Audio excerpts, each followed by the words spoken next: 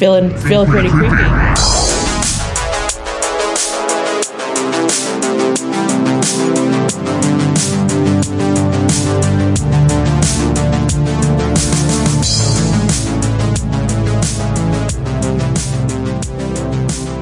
Well, welcome to Creep Club, a podcast for the sick and twisted and the morbidly gifted, where we wade through the blood and viscera of the horror genre and discuss which ones creep and which ones should be put to sleep. I'm Chan, your host, and with me are my fellow creepsters, Dan, and Tauntaun. So tonight we're going to be discussing Battle Royale from the year 2000, a Japanese film about how to discipline children.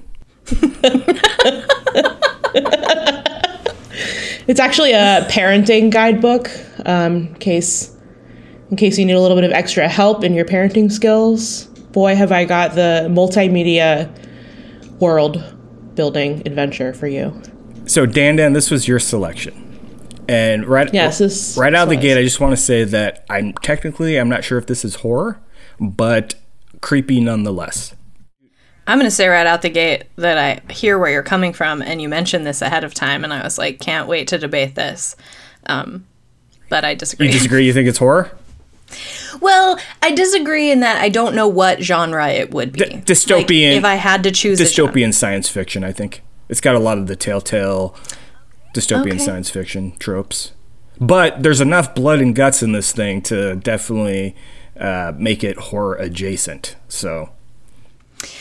think about, like, Event Horizon. I consider that a horror movie. And it's sort of like a crossover also.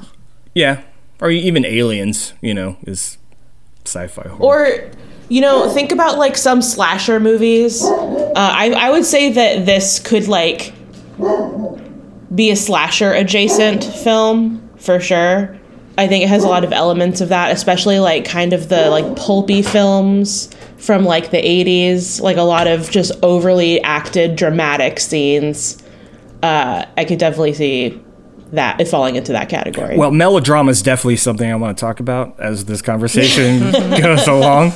But before we start getting into that, Dan, why don't you give us a little rundown of what the heck this crazy Japanese movie is all about?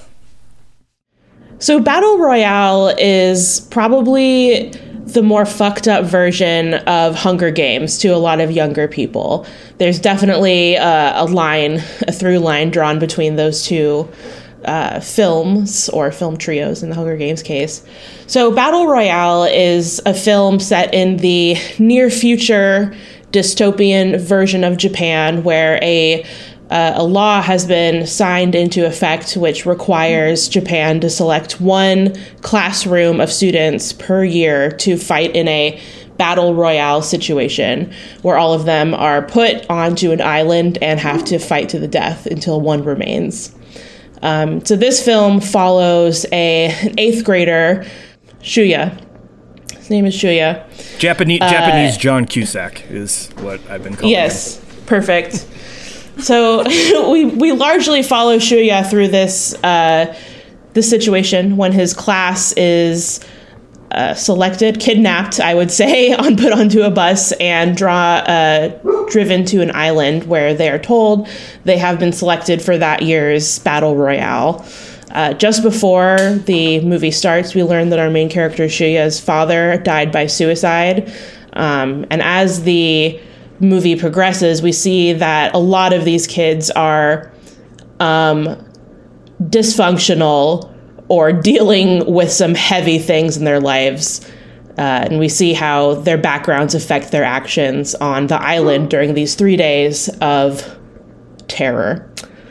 So that's kind of a large overview, and we can talk more about individual characters later. And the ending, which is a little bit weird, kind of minor twists in there.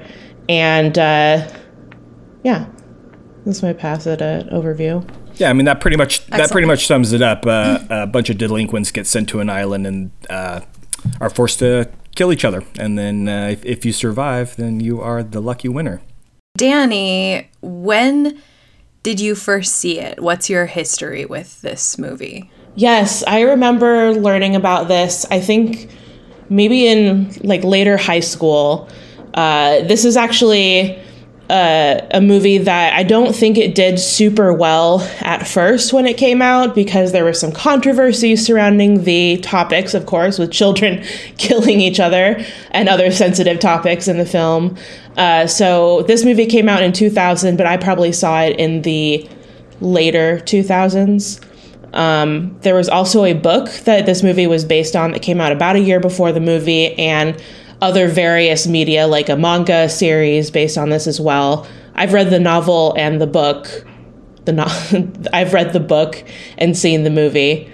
And this, I remember when the Hunger Games came out thinking, geez, this seems really, really similar to something I've seen before. And it seems like the Hunger Games is a little bit more sanitized version of this concept. So that's a little bit of my history with it. It's one of my favorite kind of like cult classic-y films. It's had a larger following in more recent years, especially as people were discovering other Battle Royale type media. Of course, there's the Hunger Games, like I mentioned. There's also a lot of video games with like a Battle Royale theme to them. And that's kind of sparked interest in one of the roots of where this theme and concept came from, is this film.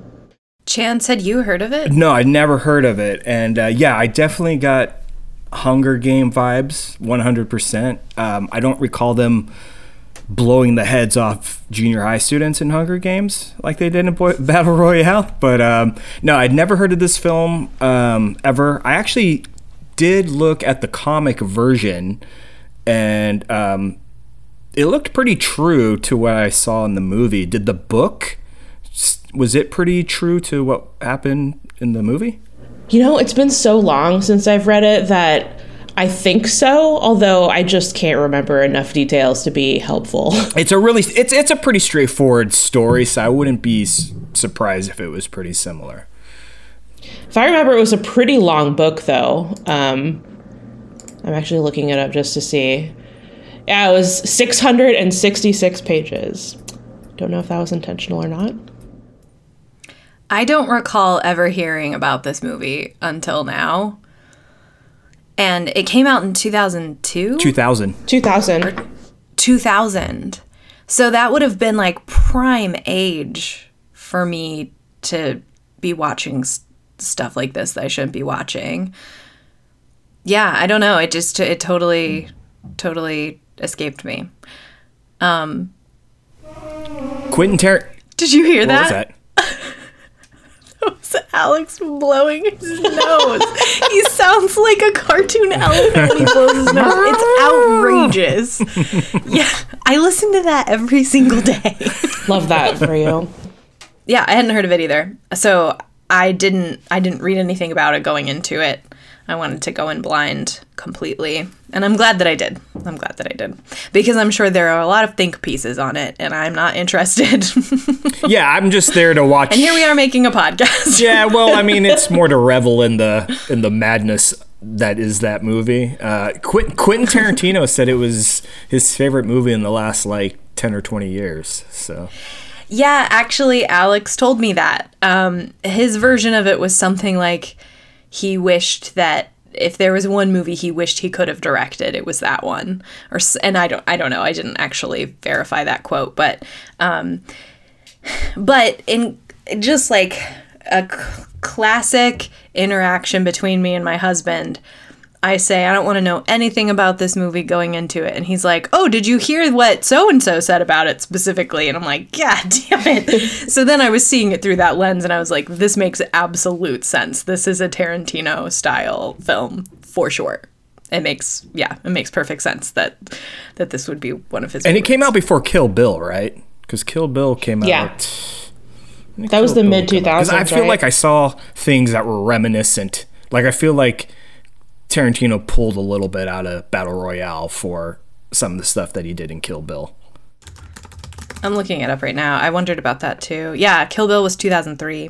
And who knows what the timeline was, Like, Kill Bill seems like a movie that would have been worked on for many years. I don't know. I just want to say, and I think I started the last conversation about a movie this way also, but it's fucking beautiful to look at. It's a beautiful film. The cinematography is so good. It's in a beautiful landscape, and but also, and I don't know enough about like the technical side of videography and photography to say for sure, but it seems like it's oversaturated and like the contrast is low, so it feels old.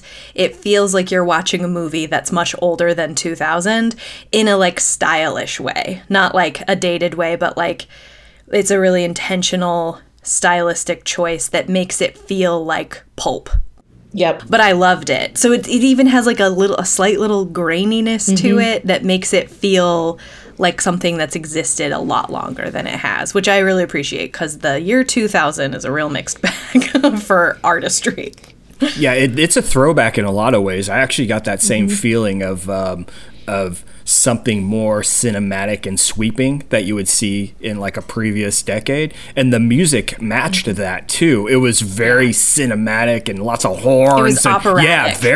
Very, which was funny because it kind of contrasted the sort of content that was unfolding on the screen, but it totally worked. But it felt like a throwback for sure, and definitely it elevated what could have just been sort of a just a blood and gut movie. Yeah, now that I'm thinking about it, I didn't make this connection until now, but some of the acting too gives me a little bit of like telenovela, like dramatic, overacted, like very like sudden death after saying something very profound or deep. So it was interesting. I wonder if that was a reference that they had when they were filming it. Did you guys watch subtitles or did the English dub? Subtitles. Oh, I don't do dubs. Fuck that. Well, it was free, so that's why I did the English dub. So, because I don't know, because there were some lines that made me laugh really hard, and I don't know if it was just poor translation, but I think it was the death of the actress that plays Go-Go in Kill Bill.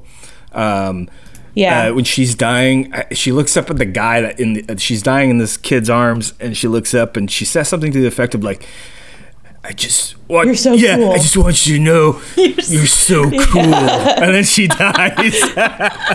I wondered if that also was poor translation or no. It's a tone thing. I mean, they know what they're doing. It's a funny movie. There's like weird comedy relief in this movie that is hard to explain, but no, I don't think it's a translation issue. I think it's absolutely intentional. One of my favorite quotes that I wrote that one down with a lot of lol lol lol lol lol. I just wrote, "You look so cool," to the guy who just admitted he's not in love with her. Yeah. But another one of my favorites, which spoke to me personally, was, "I'm weak and useless, but I'll stay by your side." I was like, yep, that feels true to me. Yeah, that was the main character, right, towards the end, where he's gotten kind of... Well, he was fighting the really crazy one, the kid that was there just to kill, right? One of the exchange students. Yes. I didn't say that in my synopsis, but, we find out, the group of students finds out after they awaken in a classroom on an abandoned island that it's their whole entire class group, about 35-ish of them, plus two 40-year-old men. Plus two 40-year-old men posing as transfer students. Yeah. And one of them is a bad guy. He's a bad man. Because of the hair. It's the spiky hair. He dresses in all black. Very scary, spooky man. And then on the other hand, we have this kind of GI bro kind of guy who has a mission. He was a survivor from a previous Battle Royale year, and his girlfriend kind of betrayed him in a way in the end, as they were the final two survivors, and he killed her in automatic response as she was trying to kill him. And he has a lot of questions about how she died and what she meant when her last words, what her final smile meant, and what her last words were all about. So he ends up bonding with the two main characters who are trying to escape Battle Royale together, and helps them do so. It's worth noting also that these kids also have necklaces, or these like things strapped around their neck. So if they don't play ball and if the time expires and there's more than one person still alive, then everybody's head gets exploded. So you gotta, they force you to participate, which leads to one of my favorite parts, and that's the initial reaction of the group, of like how all the different students sort of like processed and dealt with that reality. Well, also they're faced with a former teacher, their 7th grade teacher. Is it 7th grade? He's like, surprise, it's me, bitches, that guy that you bullied. Remember me? I'm back. And I'm here with bad news. And he's, okay. At the beginning of the movie, we're seeing life before this point. And we see this teacher in, I think he's just wearing like a suit at school. And a student like stabs him in the butt. But was it on purpose? I rewatched that scene. Yes. It looked like that kid was running out of a room and accidentally cut him. Because if you look at his face, he looks shocked and surprised that he accidentally, like he looks scared of what just happened. So I rewatched it and I kept trying to figure out if that was intentional or he was just into some other shenanigans and the teacher just kind of got in the crossfire, because it looked like he got cut as he comes flying out of the door. I don't know. There were a lot of interactions where I'm like, I feel like I'm supposed to understand this better than I do. Yeah, there was a lot of that. Yeah, for sure. But so we see, flash forward now, we're in this post-apocalyptic, on this abandoned island. And this teacher's back, baby, and he is in a tracksuit. He's in like a Sopranos tracksuit, and I loved it. There's nothing that says this person has lost the will to live than just having a permanent tracksuit as a costume. I loved that guy. I feel like of all of the characters, he's my favorite. He's completely fucking unhinged. He's a good bad guy because it's almost purely psychological, and he's not doing any of the harm. Like he's the puppet master, and the puppet master is scarier than the evil puppet, in my opinion. But I don't know. I loved that guy so much, and I also loved it really set the tone. Like, okay, I'll admit that when the movie started, I was not into it, and I was like, I am having trouble like placing the tone of this. And it took some time for me to like get into it, and then I was solidly into it. But I think that's partially because for the first part of the movie, we're only seeing life before this point, and it is a strange, like over the top, kind of campy, rose-colored glasses. But there's some really dark humor to it, and just the way that he interacts with the students when they're like suddenly in this abandoned classroom and he's telling them about what's gonna happen to them. Just the way that he like has no emotion, and he can like snap at the turn of a dime. And at the turn of a dime, is that right? Drop of a hat, turn of a hat. Drop of a hat. A hat full of dimes, I believe flip of a page. So many idioms, so little time. He's a broken man, and I like him. And I don't know, I think that's when I finally like understood the tone is him doing his speech and like doing his little orientation on the island for the students. That's when I was sucked in. Like, he's the thing that sucked me into it. Love him so much. I do need to correct you though. He did commit like the first harm, because that one, like right when they're all sitting, the first 3 harms. Yeah, because like when he's telling them what the BR act is all about and that they're about to battle to the death, and shows them the video and all that, one of the girl students stands up and gets kind of mouthy, and out of nowhere he just chucks this knife and nails her right in the middle of the forehead and kills her. And he also was responsible for the death of, what's the nerdy kid that was like the buddy of the main character? Oh yeah, the kind of like delinquent-y guy. That's the guy that slashed him. Yeah, the guy that slashed him, right? And Nobu. Yeah, so he F's that kid up pretty good too, and then eventually just blows his neck up, which. Wow, I'm so sympathetic to that psychopath that I forgot he did the first 3 kills. But he was a great villain because of his composure. Right? Like, he was so composed. Yeah. And we find out that it's not really composure. It's just that he's a broken man. And there's a difference. There's a difference between feeling dead inside and being composed. Hard to tell the difference, but yes, there are distinctions. Who are your favorite characters? The Japanese girl doing the intro of the video. Let's talk about that. So we see the students starting to realize what's happening to them, and our 7th grade teacher, the mastermind, or at least the supervisor of this whole situation, puts on a video that was created for this year's Battle Royale, apparently, of this very perky, like, kind of Camp Scout G.I. Joe, but as a female perky teenager girl who's going through all of the rules for Battle Royale in a very funny, cutesy voice. And the students are hearing all of this, having so many questions about what's going to happen to them. The teacher, the 7th grade teacher, is playing along with the perky attitude. It's a little bit unsettling for the students.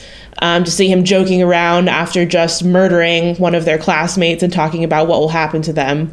So, how did y'all feel about that video? Well, to really paint the picture, I mean, this is that typical Japanese commercial kind of feel, that, like, the high-pitched voiced girl, like that girl, she was covered in glitter and all cute and doing all the, like, peace signs and the salutes that you see in, like, Japanese commercials and stuff, and she looked like she should have been, like, manning the Hello Kitty booth at, like, Comic-Con or something like that. And obviously it was a fun contrast with the information she was giving about if you're in this section when we declare it a danger zone, we're going to blow your head off, basically. So yeah, wink. Yeah. You know, something that it reminded me of is, like, the Hello Kids meme, like an adult trying to, like, use, like, kids' language to get them excited about something. It almost reminded me of that a little bit, especially the way that the teacher was presenting alongside it and kind of playing along with it. It gave me those vibes. It's like the reason we have this Battle Royale is, like, listen, the adults have tried everything and these kids are out of fucking control. You've left us with no choice. Now you have to kill each other because it's the only thing that will keep you in line. And at the same time, they're like, but they're cute children and we have to speak to them like they're cute children. I don't know. It's, the juxtaposition is hilarious to me. It also just reminds me of, like, a corporate training video 100%. That I've most certainly watched more than once. So, so it made me cringe a little bit because I was like, this isn't, like, too over the top. Like, this isn't potentially realistic. But, you know, what's funny about the delinquency of the children is, and I don't know if it's just, I don't know if it's poor script writing or it just doesn't matter because that's not the point of the film. But I mean, these kids are baking cookies for each other. They're all on the sports teams. They're all playing basketball. You know, they're so delinquent, yet they still all wear their school uniforms. They're, you know, like. Yeah, that's absolutely intentional. Like, we're hearing this message that this is, like, for the good of society. Like, that we've been backed into a corner. This is our only option. But all of the footage we see of life before this point is just typical, like the popular kid won the basketball game again and everybody's cheering and everyone's friends and hugging and, yeah, baking cookies for each other and just acting like normal teenagers. And I don't know. I think that is intentional. I feel like I'm not smart enough to, like, make any real quality assessment of the message of that and what they're trying to say. I also don't really care that much because it's just a fun movie to watch. Like, surface level, good enough for me. Like, I don't need a bigger message behind it, you know? Like, I realize as I'm watching it, like, there's also probably in the year 2000, how old was I? I don't know, 13? Does that sound right? I don't know math. I'm not a smart man. You know, I don't think I have enough like cultural awareness. Also, this is a Japanese film, and there's probably commentary about cultural things happening in Japan in 2000 that is beyond me. I don't know. I liked that about it. There are definitely some other things that happen that I'm like, this came out of fucking nowhere, and I don't understand how it fits into anything. But it's fine. It's fine. I'm willing to play along. Yeah, that's the strength of the movie. It's like, absolutely, there were times where I'm like, is this bad, or am I not, or is it just my Western eyes not able to pick up on certain nuances, or does it not make sense? So there's a little bit of that struggle in the beginning, but eventually you're just like, nah, this movie's just fun and rad. I'm just gonna like let go and just like take the ride. So can I ask, is there anything about the scenario that is appealing? Like, we don't want to kill each other, obviously. Obviously, we don't want to kill each other. Obviously, it goes without saying, right? Am I right? We don't want to kill people. But if we had to, is there something like, Chance, I know 100% for sure you're thinking about, like, you're analyzing the weapons as they're appearing on screen, and you're thinking about how you would use the weapon differently and what you would do in that scenario, because you have sort of like a bunker mindset. But I'm just curious, like, it's kind of fun to imagine what you would do in that scenario and like what your strategy would be. Yeah, and that, because we see a lot of different strategies. Yeah, for starters, it's scary how much you know me. That was absolutely one of my favorite parts, was when they're doling out the bags with the mystery things, right? And that's actually something I really love. Everybody gets a bag, and you're not sure what's going to be in it. You could get a knife, a gun, or what the main character get. You got like a frying pan lid or something like that, right? Like, or, you know, so like this idea that you get all these different types of weapons and all these different, someone got binoculars and other, you know, like, I like that idea, and you're absolutely right. Just, it's that, binoculars and pot. Yeah, exactly. And it's that dream team. And I do like survival scenarios, mostly zombie related. I think about that a lot. And so I do kind of like enjoy that idea of doing what you can with what you have. And they kind of gave you a little bit of that.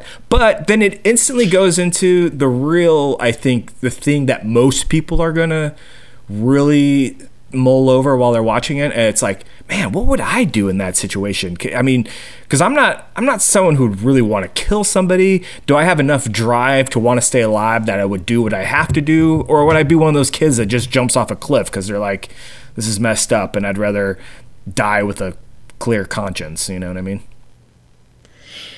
Yeah, I mean, the two kids that ultimately survive were binoculars and pot lid.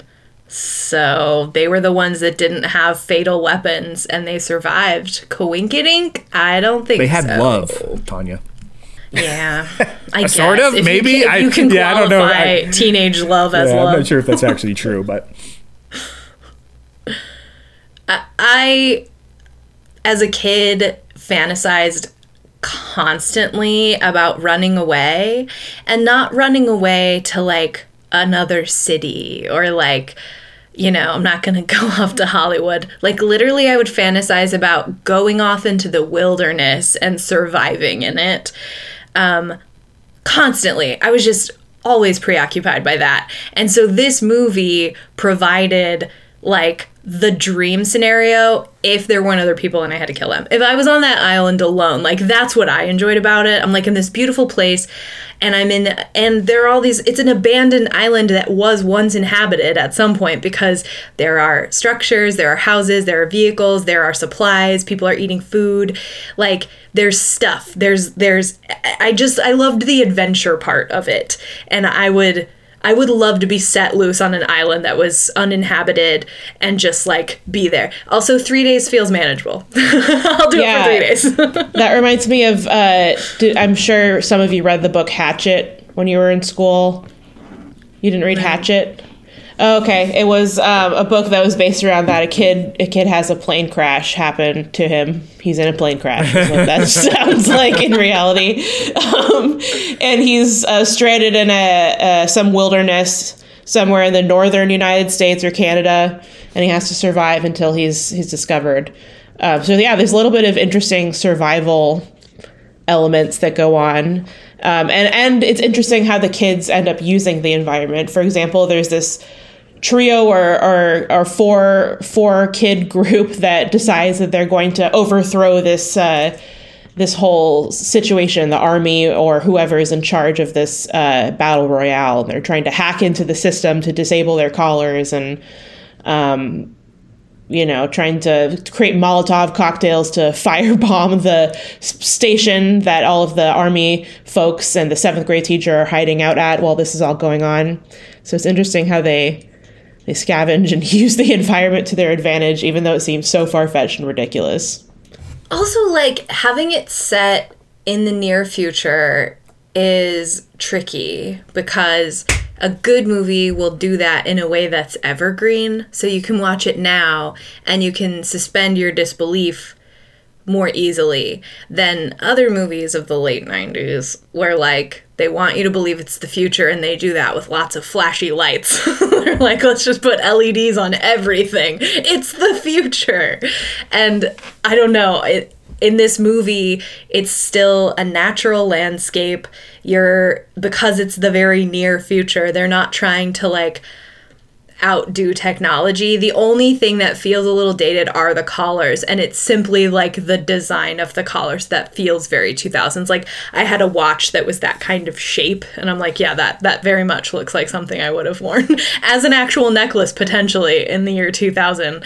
It was a new millennium and everything was silver. So yeah, I feel I don't know, it worked really well to have the landscape that we had and minimal technology involved. The futuristic part of it is well, we don't treat children like that now, but I could see it happening. That's a believable future. It's kind of like 1984, the book or the movie, where it's almost like the world we live in now, but there's just enough technology involved that allows for the scenario to unfold, right? The totalitarian surveillance and just the little gadgets that allow for the control to happen. And you're right. I remember, the neck things, everything was rounded and silver. In the early 2000s, cars, phones, small screens. Cars, phones, everything was just that rounded silver design. And but yeah, I think because it's the concept of dystopia that is the future trope more than the technology. They don't really focus on tech. I mean, the weapons they're given are all melee weapons and just normal weapon. They don't. No one has a laser gun. You know what I mean? It's it's something biological where, I don't know, we're more likely to be afraid of how we treat each other in the future and how society will collapse. And then scary technology developments in the future are things that we're our stupid little human brains are well, that's not going to happen. So it's not as scary. It's fun. It's fun to watch, and it's still a thrill ride to see envisioning what technology can do to destroy humans in the future is something that we've been fascinated with since technology existed.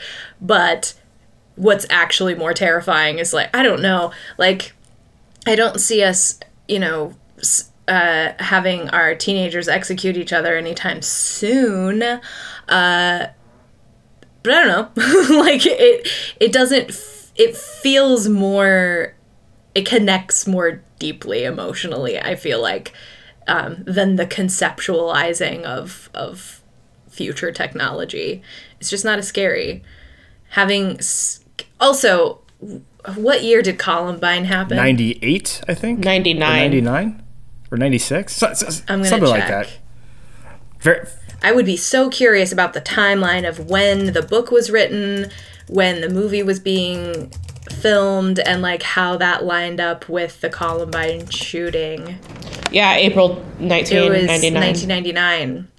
So I could see why, like, it, honestly, I've been feeling really sensitive to content that involves children killing other children or other adults. Like, we just watched this show that I absolutely recommend. It was a trip. And it's also, like, I don't know, I would actually recommend it to anyone who likes this movie. It's not us. It's okay. So it's about this company that was founded by this really young guy. They don't say how old he is, but he seems like he's in his mid-20s. He's very young. He developed a mobile app game, and it just took off.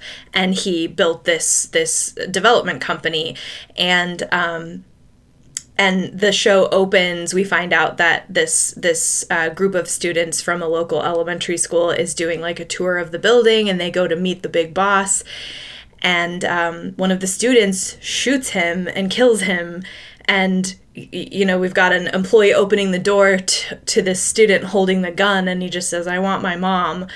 And I was like angry about it. I was like, where the fuck was the content warning on that?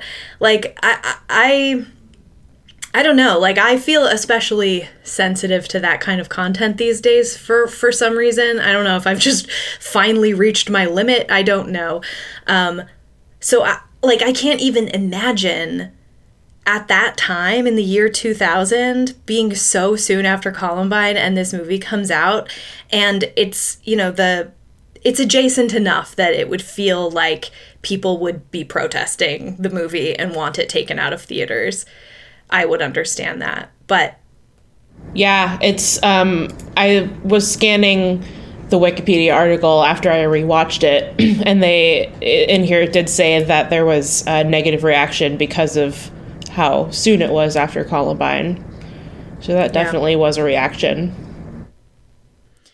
I think the thing that allows it to sort of bypass that concern is that it is dealing with ideas and thoughts that that precede Columbine. You know, there's a very much a Lord of the Flies sort of element to this, and so there's other philosophical ideas I think that it's sort of like dealing with.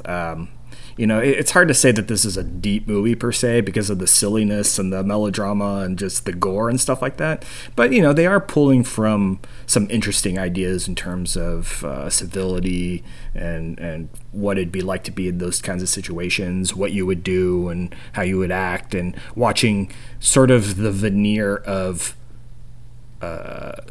your socialized self starting to fall apart in that environment, and then like almost your true self kind of comes forward. Also in this movie, you know, the like trope of the Columbine era is like heavy metal music and video games are making our children murderers. And in this movie, they're like, oh no, we actually literally made them murderers. We did it. We were like, you're out of control. You're going to need to murder each other because we're not going to do it. We're not going to jail.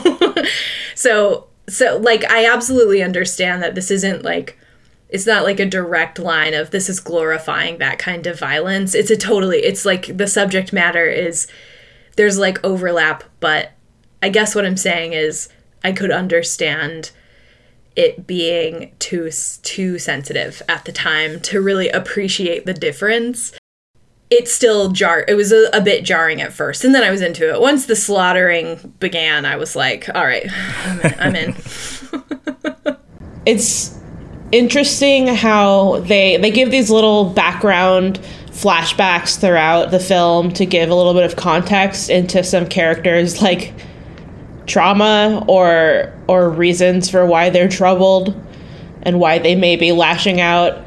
And yeah, it's very clear to me that, you know, the argument that's being made that you brought up, Tanya, of, you know, these little shits need to figure out how to get in line, and they're not going to do that, so they're going to be the Battle Royale example to be made of this year. And we're seeing that a lot of these kids, they're lashing out or they're acting like little delinquents, but there are larger issues that have not been dealt with, leading them to maybe act in an unsavory way. So it's interesting how they unveil that gradually over the course of the film. Why were the kids surprised by the Battle Royale? Because this wasn't the first. That's what I was. This wasn't the first one. I didn't understand that. And so, they'd been doing it already. And because they open up with the very first scene is a media frenzy crowding around a young girl who survived. The little braces. Yeah, kid. who was the sole survivor of a previous Battle Royale, I'm assuming. And so it's not like it's some secret that's like kept from everybody. So I was a little confused as to why none of the students knew that such a thing existed. I wondered that too. It seemed like a little bit of a plot hole, but the only explanation I could think of is, when the teacher tells them that they're doing this Battle Royale, he tells them, don't you remember, like, the BR Act, Battle Royale Act, I taught you about this. And he's like, oh, you guys are so dumb, you didn't even know. That's the vibe I was getting of the, he was trying to say that the students didn't even know there would be this Battle Royale thing. But it seems like that would be a pretty hard thing to forget if you learned about that as a child. So I don't really buy the argument that they just weren't listening when it was told to them that they might be selected to kill each other someday. I don't know. It felt realistic to me that this guy was pushed to the point where obviously the children are not the actual problem. The children are doing their best just like you, sir. But I think he makes a lot of comments about how he wasn't even allowed to react. He wasn't allowed to even make a face when he got stabbed in the ass. He wasn't even allowed to react to it. And I don't know, there are comments like that made where I'm like, it seems like we're missing context. Like there was a degradation of something happening in the school system. And this guy's like more than happy to take it out on the children. And I was like, that feels very real to me. That feels like a jaded teacher who ends up hating the children and not the system. Yeah. I think I remember the subtitle said that he said something along the lines of, back in the day, you used to be able to take like an unwieldy student and just smack him a few times. And now you can't even react if someone stabs you in the ass. Yeah, that's right. So it's definitely feeling like he has no control over his own life with his wife and his daughter hating him, as he puts it. Mm-hmm. Who can smell his breath through the phone. I loved that. I was like, that hurts. That's hurtful. Unnecessary. Yep. How about that mutual dream? With the student. So the teacher and the student, they're having, we find out, like a mutual kind of lucid dream together. I didn't understand that. I had a very loose grasp of what was happening. I couldn't tell the tone. Sure. I couldn't tell if it was like predatory or if it was like just a weird interaction or if I couldn't tell what the tone was or what. Well, that was the kid that stabbed him. Oh, I thought you were talking about was that not a dream? I was thinking about the young girl. No, it was the girl. The girl that stabbed him. She didn't stab him. The girl didn't. She hid the knife. Oh. Yeah. It was the goofy, nerdy kid a buddy of the main character who accidentally stabbed him or purposely stabbed him. Got it. And then she's like, I cherish that knife. Yeah. Basically. And I'm like, that's kinky and weird. Yeah, that's a little disconcerting, I guess. It was one of those things where I just had to like just sort of try to guess what was happening and just wait for the next brutal murder. I don't know.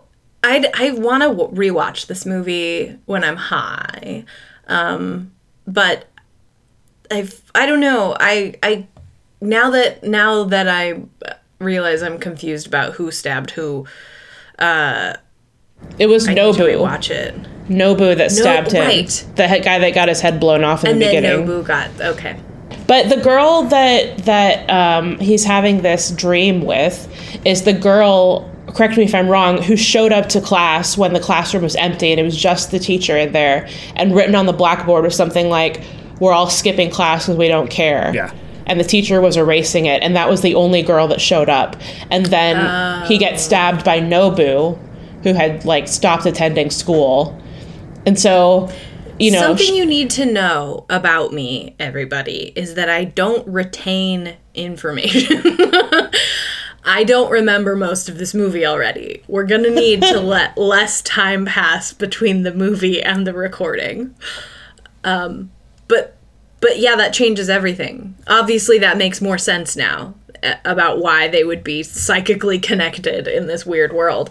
Because she was sort of this beacon of hope that, like, not all is lost, and maybe he does still have some authority, and maybe his job is important, and here she is in front of him again.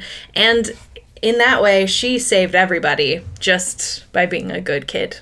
She's also the one that made cookies and has a crush on the main character. Right. And she's a really good kid. And he ate those cookies in his tracksuit. Which I thought was funny when they kept cutting back to him and he's just snacking on it. And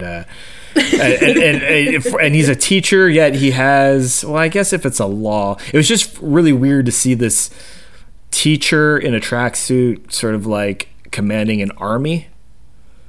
Like he had like control of the military. It seemed like he was an advisor because he knew all the students, and he was like, I don't know, at the beginning it made it seem like he was just kind of obligated to be there, but because he was so broken of a man, he was not dealing with it well, and was kind of abusing the situation. Yeah, I had a hard time understanding if he's, like, part of the larger program or if he was just present for this thing. Because he seemed like he understood the inner workings of it. Well, and he showed authority, like when, I mean, he basically was telling people not to bother him. Yeah, he was the boss on campus. He was, like, in charge, so, which was just another weird thing that I didn't quite understand. But again, it's like, we keep talking about these things that we don't understand or that were confusing, but I wouldn't say that that's a deterrent from watching or enjoying the movie. No, absolutely not. Which is also why I would like to watch it again, because there's so much stuff where I'm like, there's a thread here, I just haven't figured out where it ends or starts. But I want to talk about, what did you refer him as? G.I. Bro? G.I. Bro. I want to talk about that guy. First of all, wait, before we move on from Tracksuit, in the Tarantino version, absolutely that's Harvey Keitel. I want to see Harvey Keitel in that role, in that tracksuit. 100%. But let's make it velour, please. Okay, but G.I. Bro. What a character. What a character that guy is. You thought G.I. Bro was more of a character than Anime Kid? Like the evil exchange? Super mean bad boy. He's fine. I mean, I gotta say, if he would just use 2 fucking hands on that gun, right, he might actually hit somebody. Yeah. He has a semi-automatic, it seems like, or a fully automatic. I don't know anything about guns. But he's just flailing one arm around with this heavy gun. Just put your other hand on it and your aim would be so much better. That was like, this is the kid that enjoys this the most, and he's just too lazy to use his other hand. He's like Leatherface at the end of Texas Chainsaw Massacre with the chains. Where he's just like spinning around in circles in the middle of the road. He had that vibe of just like being so unhinged that it didn't actually matter if anyone died. He's just there for fun. As long as they eventually were maimed to the point of death, he was happy. Right. It drove me nuts. I made a note about it. I was just so angry. I'm like, this kid is supposed to be the ruthless killer, and he just used both hands. Dum-dum. Well, he did have some brutal killings in there. There was the guy who had the bulletproof vest who faked his death in front of mean, bad, evil man. And then he's like, okay, I don't hear anything. It's been 2 seconds. He's probably too far away to hear me scream. Maniacally laugh. Thank God for my bulletproof vest. I'm still alive. Of course. Then he's back immediately to kill him. Yeah.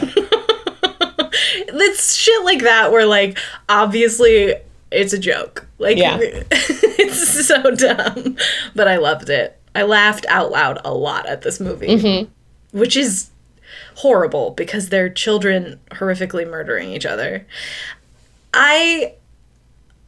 Although I don't love the sort of caricature of the teenage girl being so, like, blinded by her crush that they're willing to do awful things to each other, and like that characterization I don't love. However, it was a great time when Shuya is in the lighthouse. Shuya is kidnapped by a crush and trapped in a lighthouse with a bunch of rabid teenage girls, one of which witnessed at the very beginning when they're releasing the students. They're throwing their bags and saying, all right, game on, go. And you see him in a scuffle with another kid that's just, like, immediately gone insane and is, like, just lashing out. And he accidentally kills the kid, and he feels really guilty about it. And this poor girl who had a crush on the kid that died saw that happen, and she's ready to poison him in a really dramatic fashion. What were they making? Because didn't they call it spaghetti? But then started pouring broth into it. I mean, you want to talk about Tarantino? That whole scene with the poisoning and the shootout, and that whole scene was very Tarantino. Only it's a bunch of junior high girls. Mm-hmm. I like to say it's more of a reference to The Office in the Murder in Savannah episode. When they're doing the standoff. They had a standoff. Yeah, I loved that whole scene. It felt really epic. Like, the movie goes by really fast. I don't know what the runtime is. It felt just, like, average to me. It didn't feel long or short, but it feels epic because... And it's wild to think back that it was just 3 days, because the way that they, like, journey through all of these different scenarios makes it feel like an epic tale. Like, now we're living in a lighthouse. Only 3 days have passed. He's lived in all kinds of places in the last 3 days. Met all kinds of characters and killed them. On accident sometimes. But Chance, if I had to apply a character to you, it would be G.I. Bro for sure. Sweet. I'll take it. You would absolutely be smart enough to form an alliance and build a backstory that's convincing enough and then turn on them at the last minute. Like, that's the kind of ruthless that you are. You're more strategic about it. There are other ruthless kids that are just out there just fucking slaughtering, like Machine Gun Guy. But you would be more strategic. You would form alliances, and then you would get confused about the alliance, and you'd be like, am I friends with this person? No, I gotta murder him. It's every man for himself. I could see that happening. Did you watch the movie? Because it was a double twist, that whole thing, right? Like, he befriended the two main stars and then played the villain towards the end, but then he came back around, and that part about being a villain was also a ruse to deceive the leaders, right? Am I right? Am I remembering that right? Yeah, with the microphones. I think I got lost in all of the twists. I mean, we're trying to keep track of 40 kids who are murdering each other. Which, by the way, I love the countdown. That's why that guy ended up in a tracksuit. He couldn't do it either. So I identify probably with the teacher. The teacher in the tracksuit. Get off my lawn, damn kids. You've got fight in you. That's true. I don't see it. I don't see it for you. Dan? Am I allowed to identify as the hacker guy? Yeah. Even though I don't have any of those skills in real life. And neither did he, let's be honest. It was beep, boop, boop, beep. That was... Ultimately, he didn't do anything. Yeah, I don't believe that's how it works. But, he did his best, and he apparently was successful, so... It seemed like he spent a little bit too much time focusing on animating the guy bouncing the basketball. Yeah, a little animation. Maybe spend a little more time on the hacking, less time on programming a little cartoon guy bouncing a ball. I mean, that's probably what I would end up doing as well. So I identify with that. You'd be like, the interface design is important. Yeah, it's important that this looks really attractive. So I'll identify with him.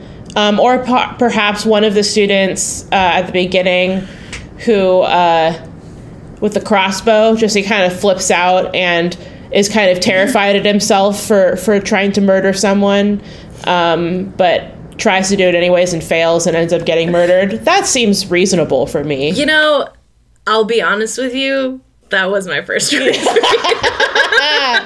That's the realistic choice for myself. I think that would probably be me too, to be honest. I'm not cut out for it. Yeah. Chance would be the only survivor of the three. I actually think all three of us would just be one of the no-name students that just gets taken out fairly early. Like we just can't quite, we don't have the skills, we don't have the... Sorry, but this is coming from someone who bought a baseball bat and then put nails in it just in case. So, not to murder junior high students or my friends. Well, that's good. I'm glad to hear that, Chance. But I could see you taking the route of self-preservation and maybe not being against orchestrating other people murdering other people if you don't have to personally do it. But I feel like you'd be good at the self-preservation. Self-preservation is not my strong suit. I would jump off the cliff for sure. I would probably hide and let most of them kill each other off, and then maybe so my body count wouldn't be so high, you know? Like, take out the last one or two people as opposed to, like, murdering all 3 days. I would convince my boyfriend to jump off the cliff with me. That's probably... Yeah, that's a good option. So we did want to talk about... Oh, I guess we did already mention whether this was a actual horror movie or not. Again, I would say that it's not quite true horror, but it's got enough blood and guts and thriller elements to make it horror-ish. I think it's horror, but I could absolutely see where you would struggle with kind of the line if it crosses over into not horror or not. But I would argue that it definitely is horror, for both because of the situation and the themes of the film, but also I think it's a different kind of horror. It's absolutely campy and absolutely it gives off some low budge vibes at times with the acting and the use of props. I think it's not a serious horror film, but I would call it a horror film. I'm thinking about the movie we watched for Creep Club, The Platform. Was that what it was called? Oh, I love that one. That's a similar, like, I don't know what genre to put it in. It would be in the same genre as this. That's like, you know, social commentary in the guise of near future apocalyptic kind of, I don't know. It's not horror per se. The thing that puts it into horror is that it's so violent. When something is that violent and it's not like a historical reference, people are like, well, that's horror, because it's horrifying. That's the main thing, is it's a horrifying situation. Yeah. I will definitely watch this movie again. Same. I liked it a lot. I wondered if I wasn't assigned to this movie and expected to watch all of it, if I would have abandoned it before I got into it. I don't know at what point exactly. It was at some point in the middle of the teacher doing orientation where I was finally like, okay, I'm listening. But I do wonder if I had like started it just like on a whim, if I would have abandoned ship. And I'm not usually one to do that. I hate stopping movies after they've already started. I'm willing to torture myself just for a feeling of completeness. And that's a theme in my life. Anyway, yeah, I would definitely watch it again. And I think I apparently need to, because I misunderstood a lot of serious plot points. Well, it was a slightly confusing movie at times, and yeah. But again, it's just it's such a entertaining movie throughout that it's okay that it's confusing Yeah. at times. It's definitely an interesting movie, and I wish that I understood Japanese to be able to understand some of like the translations, because I think that maybe tone can have slightly different meanings depending on how good the translation is with foreign films, and I would wonder if there's anything that could make more sense or would sound or be a little bit different in the original language.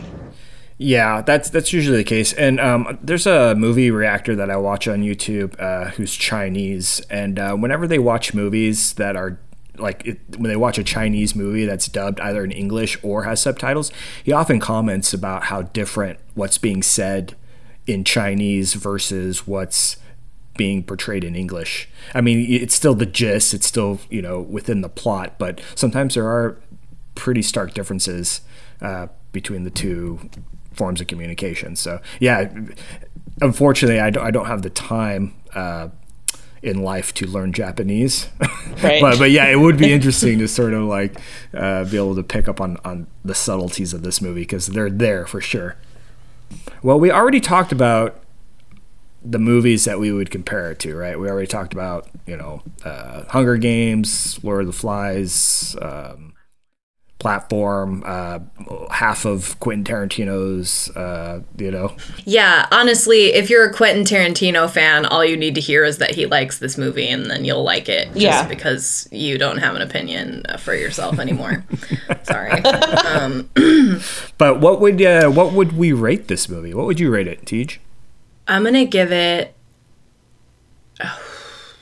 I don't want to make a habit out of it, but I'm going to give it a 0.5, and that's a 3.5.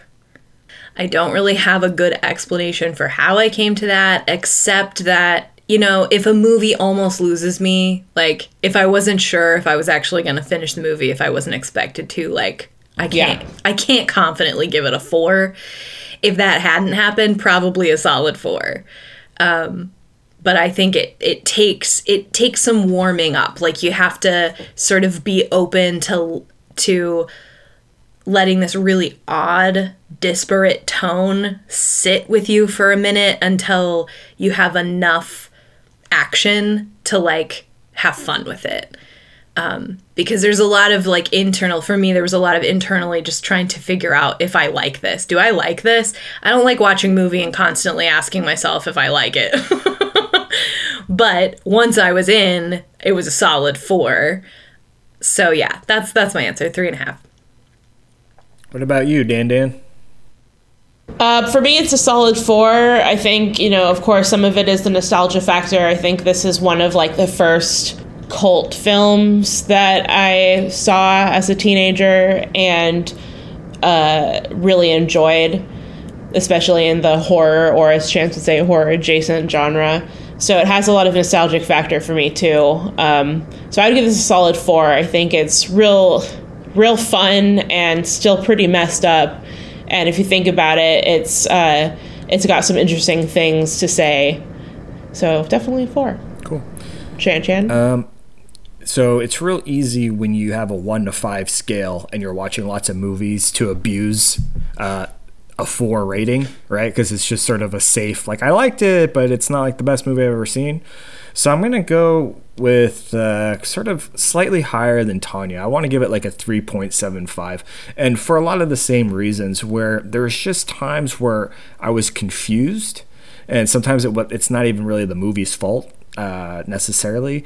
But there were weird tones. There were just weird elements that there were times where I just had to accept what was happening, and it took me out just a little bit. But all the other stuff around it was so awesome and cool and fun and interesting that it's absolutely worth watching, but not quite a 4, so like a 3.75, I would say. So for the subgenre, though, and the subgenre, I guess what we decided is... I would say that I still say it's like a science fiction dystopian story. Okay. More that than a horror. And in that case, I would say I would probably give it the same score. I mean, it's a good addition to that genre.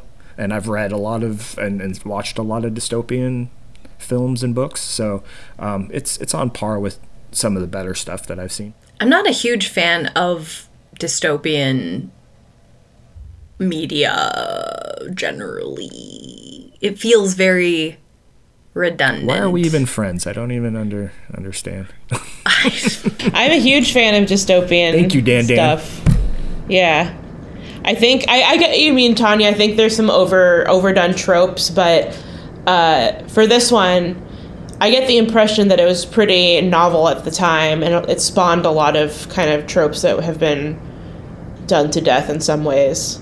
So I like to give it a lot of credit for being the common ancestor of a lot of media that spawned from it. I would say maybe like a 3.75, same as Chance if we're doing decimal points. So what would you say if you had to convince someone to watch this movie? What's your elevator pitch? I mean, I would just go back to Tarantino. I mean, I think that's the simplest. It's so Tarantino in so many. Like, if you like Tarantino films where it's highly stylized, the violence is highly stylized, there's weird, quirky setups and dialogue and stuff like that, that's absolutely a lot of this film. So if you like Quentin Tarantino films and also like to, watch Japanese films, then this is the one for you. Yeah, I don't think I could come up with a better, more compelling. Just that, like, whatever's happening in your life, you will be taken out of it and dropped on this Japanese island along with these students, and you will be completely immersed in their story for the duration of the film, and then you can go back to your own misery. That's what happened to me. Dan, that was a great recommendation. It was. I just want you to know.